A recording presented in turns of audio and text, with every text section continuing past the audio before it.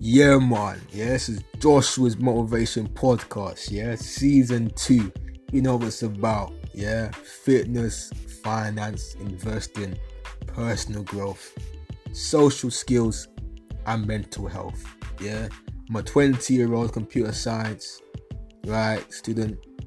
Doing my thing. I've got an account on YouTube, Joshua's Investments. I talk about my fitness progress, my investment portfolio. Right, my motivation podcast is also over there as well, right, in the studio and online as well. Right, I've got an account for programming tutorials, motion design, boxing, and all of that. Yeah, so stay tuned, enjoy it, and peace out.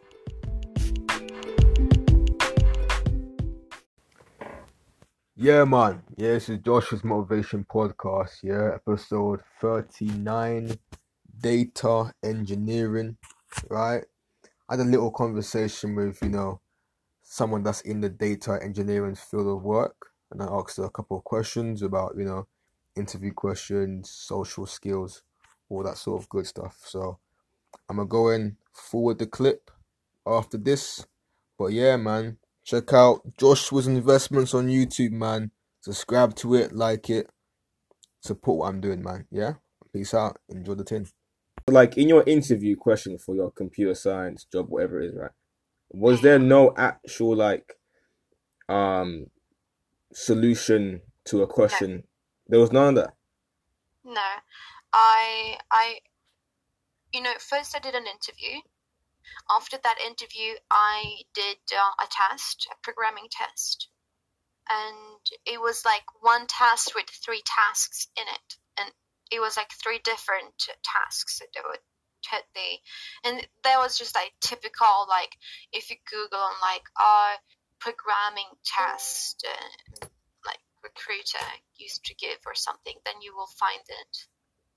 And after that, I had another interview, and after that, I had another interview with a team, and then I had an interview with the HR, because apparently, like they look or they see who you are, like as a person, and then they create a specific team for you. Or it's very depending on every company, of course, but like in my case, it was like that. And yeah, so Okay. so yeah, and I've been to many interviews, so it's really hard to um yeah. But yeah. When you were like getting this specific job and all that, like, did you go through a long process of trial and error, or did you just get it after a few tries, or What's instantly a what's a trial and error? So you apply for one job, then go for the interview, then you might not get to a certain stage, then you get Mm-hmm, declined, and you do mm-hmm. it again and again and again until you get it? Or was it just like you applied to one job and then you got it, or what? I no, I was actually I was it was I did it again and again and again, actually, but not like a billion of times, but I did it because, like, in my case it was well, first of all, I'm a woman, and sometimes um it's a positive thing to be a woman, especially in the tech industry. It's just that sometimes, like, since I'm a back-end developer, and I'm the people I'm concurring with is basically like people that program with NASA, that like they very, very, very good. You see women in tech more often in front end and like web development or graphic design, and very rarely in like back end and cybersecurity and hard programming. So, well, that's the first part. And the second part is like, depending on the role you're applying for, they can ask for different stuff. Sometimes you're not technical and good enough for that position, and sometimes they just don't, the chemistry just don't click. And so it's very different. I had many different type of um, like noise, but yeah, eventually I got it. So, All right, like are there like because recently there's been a lot of companies that are taking their employees out of the office and online. So is that mhm. coming now, or do you have to work in the office? It's very different. Like if you're a junior developer, you have to basically be at the office because it's really hard for junior developer to just like get a task and like do it, and you don't know the process, and it can be like lots of data that you need to take care of. So if you're a junior developer and you're applying for a junior position, then you have to be at the office. But there's also different kind of positions. Like I did some maintenance work for for a website once, and everything was distance, and I was at home, and it wasn't even COVID by the time. I think it was 2017 or something. Um, and then I didn't need to be at the office at all. So it really depends on what decision it is and like what role we're gonna have, because if you're senior, I guess it's like you can figure stuff out, and maybe you get some sort of an introduction of the stuff that they are doing or handling with. Um, but as a junior developer, they actually really want you to be there as much as possible. All right, so I'm guessing that when you're a junior, Hmm. when you're on on your shift or whatever it is, that they Yeah, will help you like while you're doing your work, like that they will support you. Like, is that correct? definitely.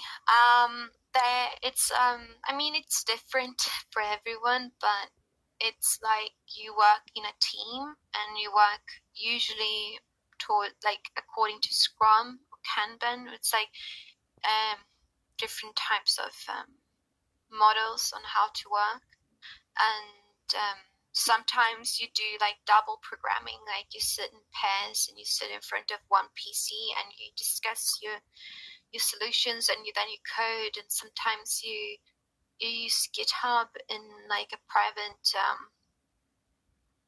um yeah, like it's You mean very like a different. private repository, right? Yeah, like Uh, so you don't like bother the the the head project basically, and it's more about like doing it right. So like there's no time for doing wrong, but as a junior developer, you have to do wrong because that's how you learn. So they very like usually I haven't heard a story where they like just throw you into a project and then just hope for you to do the best. yeah, Um, obviously, because you just came out of uni, yeah. and you literally have zero experience in it. You know what I'm saying? Uh-huh. All right, how is because you know, over the past 2 years, 'cause I used to be a very awkward person, yeah, but over the past 2 years now, I've been getting progressively better at communicating and conversation skills, right? So would you say that you need a crazy amount of social skills in that sort of environment when you're working on a team? No, definitely not. But I would say that it's definitely attractive to be more verbal. For I've noticed that there's so many people that are, and they don't even have to be diagnosed with like Asperger's or autism or any sort of. It could just be like quiet people and very introverted people that just don't like or just genuinely just don't enjoy talking to others, and they are like very much into the PC, and those kind of people you can find everywhere. It's basically something that you see all the time.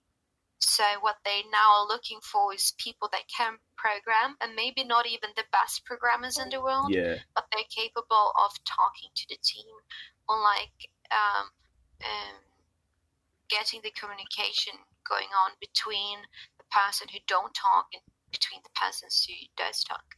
So there is a constant development. All right, I hear that. I hear that. I hear that. So, do you think that because I wasn't even meant to be doing computer science, but because of the growth potential of the industry, I was kind of, swayed to, to try it out, So do you believe that there is like more room, like for growth in the industry, or do you think that it's very oversaturated at this point? Oh no, it's definitely constantly growing, and like it's constantly growing in every direction. It's like artificial intelligence, it's business intelligence, it's fintech. It's just, yeah, it's everywhere all the time. So don't even worry about that. Yeah, New yeah. positions opens all the time. What are Like, your thoughts on fintech, by the way? I like fintech. I've been working for Nasdaq for a long time. Well, that's good because I've heard about this type of um career path called qualitative analysis. Yeah. Yeah, I was looking into it actually. I actually got a course on Coursera about that because they use Mm-hmm. that in, I'm guessing, in like investments and all that sort of stuff, Mm-hmm. and they use it for that.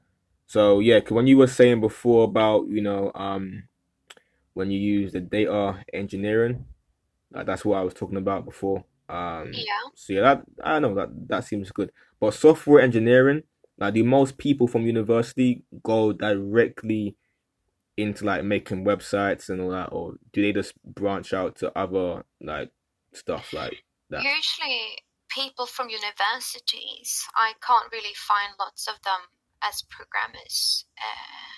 Like, usually, if you study at uni and you attend the tech industry, usually they apply for like a boss slash team organizer or like tech, like they're more into those kind of areas. I'm not really sure where.